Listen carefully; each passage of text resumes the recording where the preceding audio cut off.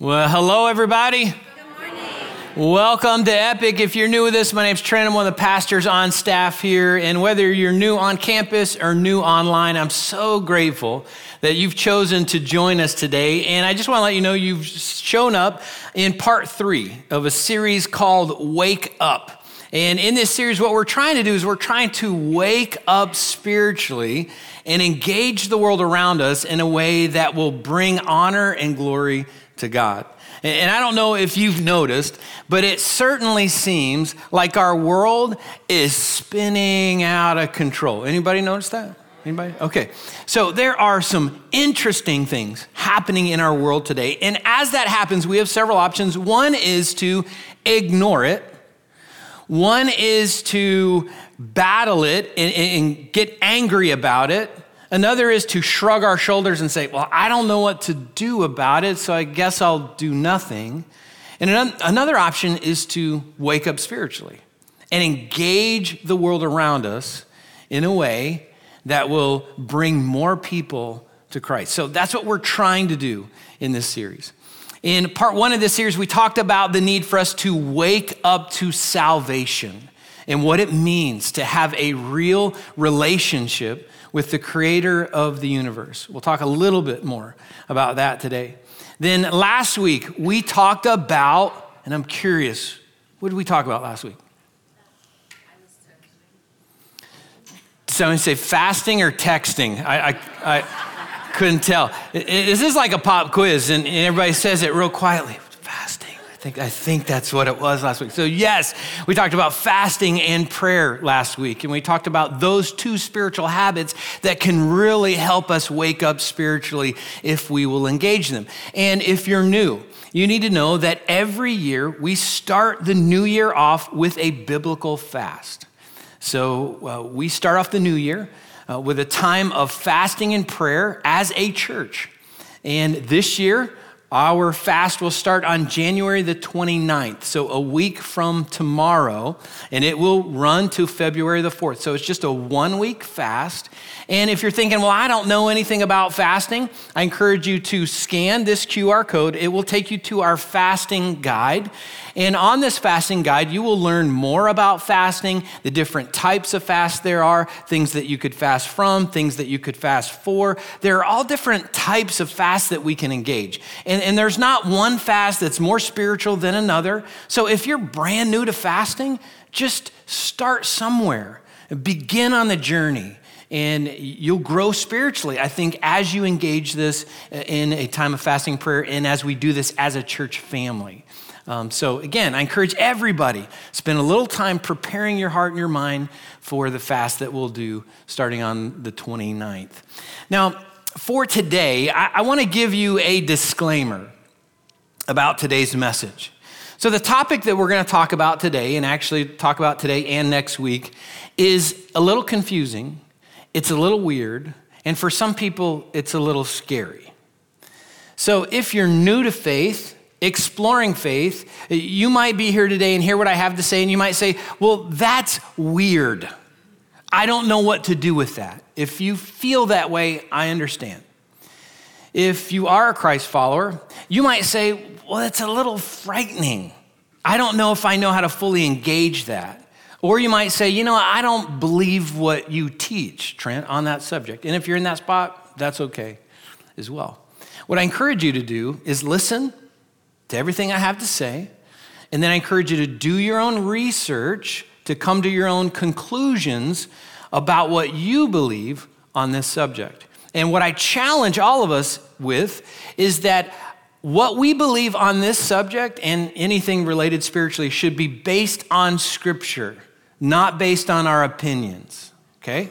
So let's push to dive into Scripture and have what we believe to be based on Scripture. So, anybody super curious about this subject we're going to talk about today? All right, you'll find out in just a second. Let me ask you a totally random question as we get into this. How many of you are vivid dreamers at night? Any vivid dreamers? Okay. How many of you then remember your dreams? All right. How many of you have reoccurring dreams? Okay. So many of us have reoccurring dreams. I have several reoccurring dreams. One of my most prominent reoccurring dreams involves me being in an epic battle. I'm in an epic fight with somebody else. And in my dream, I look like this. There's a lot of similarity between the two. Can you tell? All right, so you're laughing. This is my dream. Don't laugh at my dream. So obviously I don't look like that. But in my dream, I'm in this fight, and it's a fight for my life. And I don't know who I'm fighting. I can never see this person. But I'm in this battle for my life, fighting with everything I have. But the only problem is I'm fighting in slow motion. The other person is fighting at normal speed. So you can imagine I'm getting pummeled. Like I'm getting beaten pretty badly. I'm still in the fight, but I'm getting beaten pretty badly. When I wake up from that dream, I wake up with a little adrenaline rush going on in my body. I wake up with a little bit of panic and a little bit of being alarmed and alert for where my opponent is. And then I'm trying to figure out, is this real? Is it a dream? Like what was going on there? So anybody have weird dreams like that? Okay.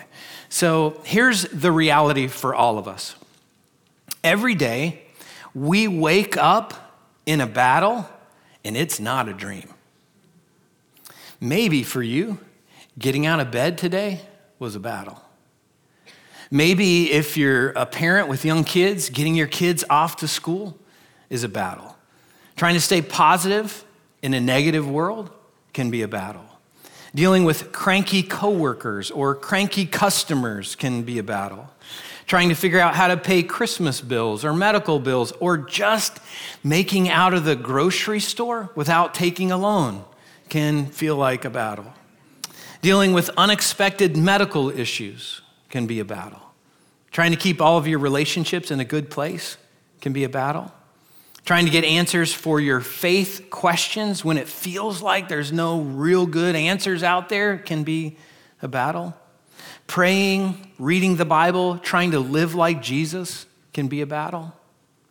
If you're new to faith or exploring faith, just coming to church can be a battle. Like maybe for some of you, walking into a middle school that's being used as a church can feel like it's the hardest thing for you to do. And you wonder if God's gonna strike the building and it's gonna fall down because you just walked into it. Well, you can tell that didn't happen, so you're safe here. But if you've ever wondered, like, why do I feel so tired? It may be because of all the battles that we face on a regular basis. So life seems like one battle after another, and it is that way because every day we wake up in a battle. And the Apostle Paul describes that battle in Ephesians chapter 6, verse 10. Listen to what he says. He says, a final word. Be strong in the Lord and in his mighty power. Put on all of God's armor so that you will be able to stand firm against all strategies of the devil. For we are not fighting against flesh and blood enemies, but against evil rulers and authorities of the unseen world, against mighty powers in this dark world, and against evil spirits in the heavenly places. So Paul makes it clear that we are all in a spiritual battle. And our battle is with a real enemy. We all have a real enemy. It's the same enemy. He's known in Scripture as the devil, also known as Satan. And I don't know what you believe about Satan. Some people believe that Satan runs around in red spandex, poking people on Halloween. Some people believe that Satan and Jesus are brothers who don't get along. Some people don't believe in Satan at all. And they think that Satan is just a made-up character that religious leaders came up with to keep their people in fear and in line. So I don't know what you believe about Satan, but Jesus believed in Satan. Listen to what he said about him. In John 8:44, Jesus said that Satan is a murderer and the father of lies. In John 10:10, Jesus said that Satan's mission is to steal, kill, and destroy.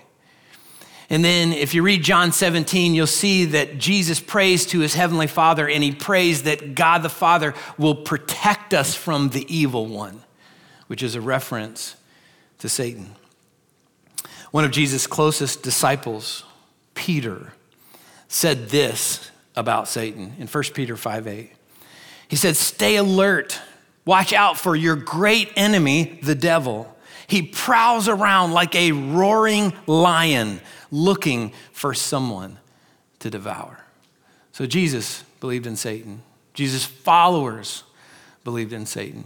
And when Peter wrote this, the Greek word that he used for stay alert is this word here. It's a little hard to say, and you might be hungry for Oreos right now, but that's not what it means. So this word, if you're good at rolling your R's, then you'll probably do well with this word. It's gregoreo, something along those lines. All right, so that word means wake up. So Peter's saying, wake up and pay attention. Watch out. You have a real enemy, and this enemy is not just this sweet little kitten that wants to, bat your shoelaces. This enemy is a lion, and this enemy wants to devour you. So again, we have a real enemy. We need to wake up spiritually to Satan's reality and Satan's power, and we need to learn to effectively fight against him. So Satan is a real, powerful being who wants to destroy everyone. If you believe in Satan, if you don't believe in Satan, even those who worship Satan, Satan hates, and he wants to destroy. So isn't that exciting to learn a little bit more about your great enemy who wants to ruin your life? Now, too often we have the wrong idea about Satan and his power. So we get this idea that there's this epic battle, if we believe in Satan, if we believe in God, that there's this epic battle between Satan and God, that they are on the same level with the same amount of power as they fight against each other. That is not an accurate understanding of this epic battle and the people engaged in this battle and the beings engaged in this battle. So to understand that, we need to understand that there are two types of beings in the universe. There are divine beings and created beings. The divine beings are God the Father, God the Son, and God the Holy Spirit. Every other being is a created being. Angels are created. Humans are created. Animals are created. So there's divine, and then there's created. God is divine. God is all powerful. Satan was created as Lucifer, as the angel of light, most beautiful angel. There are three archangels in Scripture that we have names for: Lucifer, Gabriel, and Michael. And Lucifer was given that position of being the most beautiful. And he didn't like his position. He wanted God's position. So he fought against God to take over God's throne. And God said, we're not going to do that here. So he gave Lucifer a demotion and a name change. His name was changed to Satan, which means adversary. So having an accurate understanding of this battle and those engaged in the battle, I think can help us when we understand Satan is no match for our God. Nowhere close. God is way more powerful than Satan. So as Christ followers, we do not need to fear him. We should respect him and the power that he has, but we do not need to fear him. But how do we effectively fight against Satan? It's not like we can see him visibly. I mean, we can see the effects of his work around the world. And again, spend any amount of time on the news or social media, and you will see some evil effects of his work in the world. But how do we fight against him? Well, the Apostle Paul continues, and he explains how we can do that in verse 13. He says, therefore, put on every piece of God's armor so that you will be able to resist the enemy in the time of evil. Then after the battle, you will still be standing firm. So stand your ground, putting on the belt of truth and the body armor of God's righteousness. For shoes, put on the peace that comes from the good news so that you will be fully prepared. In addition to all of these things, hold up the shield of faith to stop the fiery arrows of the devil. Put on salvation as your helmet and take the sword of the Spirit, which is the word of God. Pray in the Spirit at all times and on every occasion. Stay alert and be persistent in your prayers for all believers everywhere. Now, there's a whole lot in that passage that Paul talks about, and we could spend months actually talking about that and breaking that apart, but we're actually going to break this passage into two parts. So today we're going to talk about the first part. Next week, we're going to talk about the second part of that. And even though we break it into two parts, there is so much information that can be absorbed today that it just might feel like taking a sip from a fire hydrant. So I encourage you to get your pen and your paper out for taking notes, get your phone out, your smart device out for taking notes, and pucker your lips up, okay? Because we're going to try to take a sip from this fire hydrant. All right, so the first thing that Paul tells us to wear in this epic battle in life is the belt of truth. Today, there is an all-out war on truth. Somehow Satan has deceived us into believing that we can make truth be whatever we want it to be. And our culture tells us to live your own truth. And it says, that's okay if your truth is different than my truth or my truth is different than your truth. It's okay. You just live your own truth. The only problem is we can't do that. It's not possible. Truth is truth. It's not an opinion. It's not a preference. So I can live my opinion. I can live my preference, but I can't live my own truth. Again, because truth is truth, and truth applies to everyone.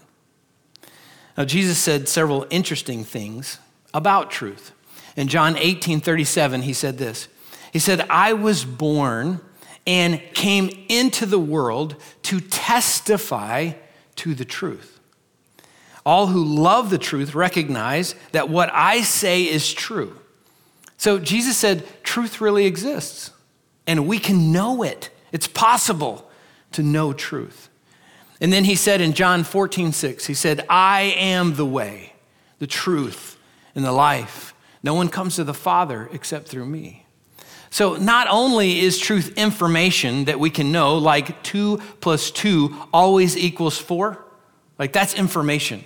But Jesus said truth is a person. And we can know him. And knowing Jesus personally is the greatest decision that we could ever make in our lives. And again, it goes back to what we talked about 2 weeks ago. That's how we wake up to salvation. That's how we really wake up spiritually, is starting a relationship with God. So truth is central to our lives and to our eternities. And I wonder, what's your relationship like with truth? What's your relationship with truth? Do you see truth like an opinion? Do you see it like a preference that can be changed based upon the circumstances, based upon the person? Or do you see some truth as something that we can know that applies to all of us?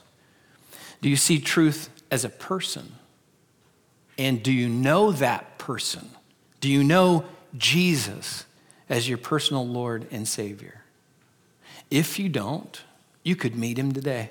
You could get to know him today. You could start a relationship with him today and join God's eternal family. And we're going to come back to that a little bit later in the message. So that's the first thing that Paul tells us to wear, the belt of truth. Then he talks about the body armor of righteousness. Now, another way to say righteousness is to say right living, or living in a way that honors God. And just like body armor protects the core of a soldier, right living protects the core of a Christ follower. And right living helps us to stay in a close relationship with God and others. And it actually helps us to fight against the enemy in his attacks against us. Now, I am so glad that Paul did not say that we should put on the body armor of God's perfection. I'm so glad that God didn't say that. But sometimes that's what we think. Sometimes we think that God expects us to be perfect in how we follow him. And that reason or that thought that we have actually keeps people from putting their faith in Jesus. It kept a woman in Guatemala that I got to have a conversation with from a relationship with Jesus for years.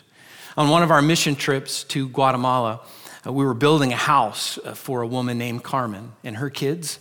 And I got into a conversation with her while we were building that house. And I asked if she was a Christ follower. And she said she was not. And she said she was not because she felt like she couldn't live a perfect life.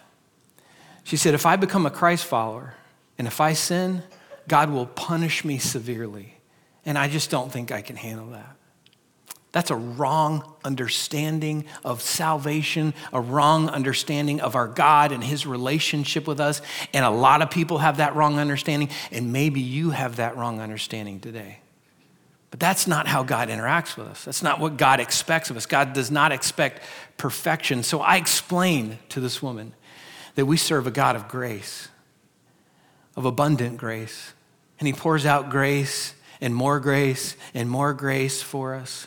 And he knows that we can't live perfect lives. And so he wants us to come into a relationship with him and learn to live rightly, but not to live perfectly, because he knows we can't do that. So he did that for us. A few days later, I had the privilege of leading Carmen to Jesus. And here's a picture of Carmen. It's a picture of Carmen and my family just after we had led her to Jesus. And another one of our church family members who speaks Spanish, Frank, helped me have this conversation with her. And when we prayed on that field there at that after school program that we were at, and Carmen's face changed like that.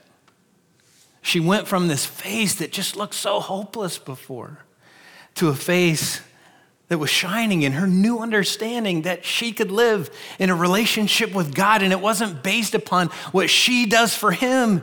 It's based upon what he has done for her. And we were able to follow up with Carmen after that and see that she's growing spiritually. I'm so excited for her as she continues to grow in a relationship with God. But again, God is not asking for perfection from us. He's asking us to learn to live in a right relationship with him and with others. And part of that means making things right when we mess them up. So God knows we're gonna mess up. God knows some of you messed up last night. God knows some of us messed up this morning. And right living means that we make that right. So maybe for some of you, right living means apologizing to the person that you drove into church with this morning because you got into a great argument on your way into the parking lot. And maybe as you drive home, you need to say, I'm sorry. Will you forgive me? So, right living means confessing to God when we give into temptation. Right living means when we make a mistake at work, we don't blame it on everybody else and try not to take responsibility for that. Right living means we take ownership for our mistakes and we work to fix those mistakes. So Proverbs 24:16 says, for though the righteous fall 7 times, they arise again.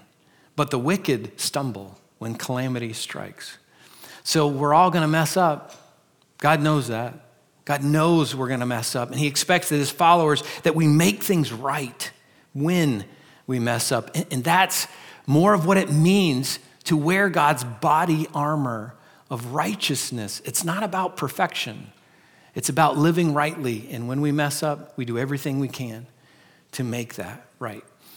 So if you're a Christ follower, are you living rightly with God and with others? Are you living rightly? I didn't say, are you living perfect?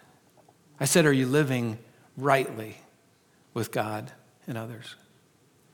You know, there are moments that I am living rightly with God and others. There are moments I'm wearing God's body armor of righteousness, and my right living helps me fight against the enemy and his attacks against me. But there are other moments when I'm not wearing the body armor of God's righteousness.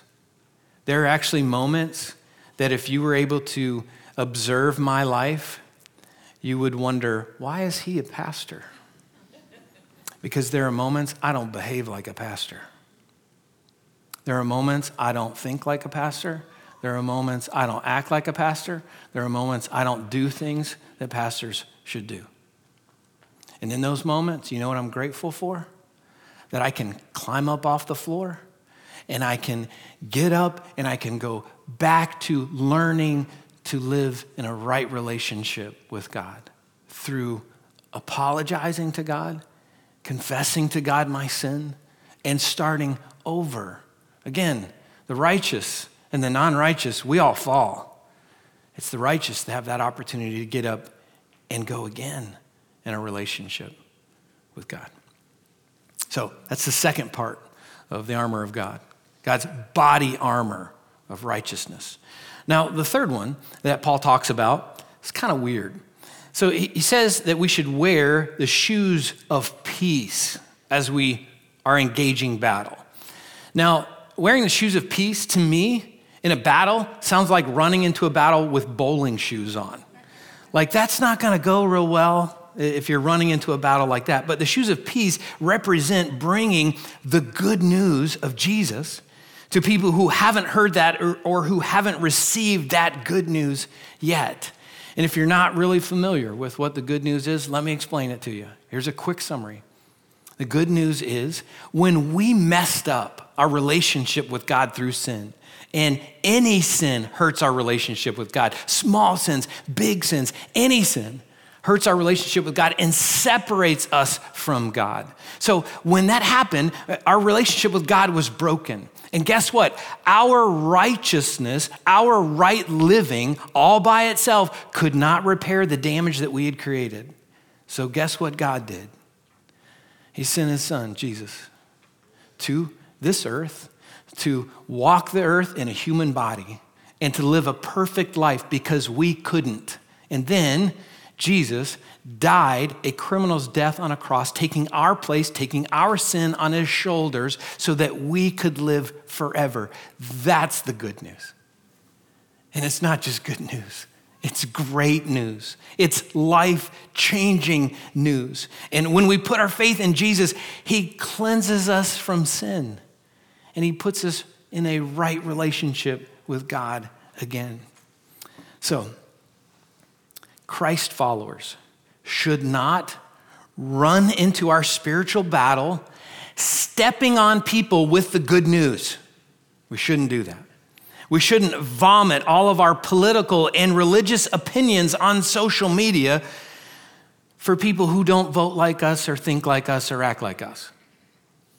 We shouldn't ignore our dying world and just pray that Jesus will come back and zap everybody who's living the wrong way. We should run into battle with the peace that God offers everyone who puts their faith and trust in Jesus as their Lord and Savior. So, if you're a Christ follower, are you running into your spiritual battle? And your battle may be at home. Your battle may be at work. Your battle may be at school. Are you running into your spiritual battle with the peace of God's good news? Is that what you're bringing to people? Or are you running into battle, slashing people with your knowledge of biblical truth? Biblical truth is important. It's life-changing. But God says we need to run into battles with the peace of his good news to soften hearts and change lives forever. So how are you running into your spiritual battle? All right, we're going to pause right there. We're going to pick back up next week. We're going to look at the next 4 pieces of God's armor that he talks about. But as we close, let me go back to what Paul said in Ephesians 6:10. He said a final word: be strong in the Lord and in his mighty power. Put on all of God's armor so that you will be able to stand firm against all strategies of the devil. For we are not fighting against flesh and blood enemies, but against evil rulers and authorities of the unseen world, against mighty powers in this dark world, and against evil spirits in the heavenly places. So again, just want to remind you that every day we wake up in a battle. It's not a dream. It's a real battle. And we face a real enemy who hates us. And for some of you, maybe right now, you're in the heat of the battle. Like it's so strong, like you're not even sure you can keep standing firm. The enemy's just beating you up. And maybe you feel like I do when I'm in that crazy dream that I have. You feel like you're fighting in slow motion and your enemy's fighting at full speed and you're just getting the tar beat out of you. Maybe you're weary. Maybe you feel like there's no hope for you in this battle. But I want to remind you there is hope. We're going to close with a song called My Defense. And this song reminds us that God is our defender, that God fights for us, even in those moments when we don't feel like we can fight for ourselves. So if you're in an intense spiritual battle right now, during this song, just talk to God about the battle. He understands. He really does. And he's fighting for you. He's defending you. And he wants you to wear the armor that he provides you. And when we wear that armor, we are able to stand firm, even in those moments when we're not really sure we're going to be able to do that. But I know that many of us, like me at times, I engage battles and I don't have any armor on. And that's when I get beat up pretty badly. But we need to wear the armor that God provides us. That's one of the ways that God defends us. Today, God is wanting to defend and fight for all of us. If you aren't a Christ follower yet, if you haven't put your faith in Jesus as your Lord and Savior, God is still fighting for you. That epic battle is still going on for your salvation. God wants you to wake up to salvation, and that could happen today. And in just a moment, as we pray, I'm going to guide you in how you can start a relationship with the creator of the universe and how you can wake up spiritually in a relationship with him. So we're going to close in prayer, and we're going to sing together. So if you would, let's all bow our heads and close our eyes, and let's pray. So as we begin praying, I'm just curious, how many of you would say, I am in an intense spiritual battle right now? If you're in that spot, would you raise your hand real quick so I can see that? All right, I see hands. I see hands all over. Thank you for that. God, I pray for these people right now. You know the battle that they're in. You know how they can stand firm. Lord, you know what parts of your armor they need to wear or learn how to wear better or use effectively to fight against the enemy. So Lord, I pray that you would communicate that to them now. Your love, your defense, and how to stand firm against the attacks of the enemy. Now, in addition to that, there just might be some people here willing to say, you know what, I've never put my faith in Jesus. I want him to be my Savior. I want him to be my Lord. I want him to be my defender. But he's not that yet. And if you're in that spot and that's a decision that you want to make today, you could have a conversation with the creator of the universe that goes something like this. And you could just pray this quietly in your heart between you and God. You could pray these words or words similar to that. The words aren't important. The sincerity of our hearts are. So you could say something like this. You could say, God, I admit I'm a sinner in need of a Savior. Like I've messed things up in my life, Lord.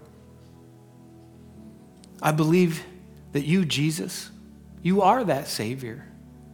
And you came to die to fix what I've damaged through sin. So today I confess my sin to you. And I ask you to come into my life as my Savior, as my Lord, and as my King.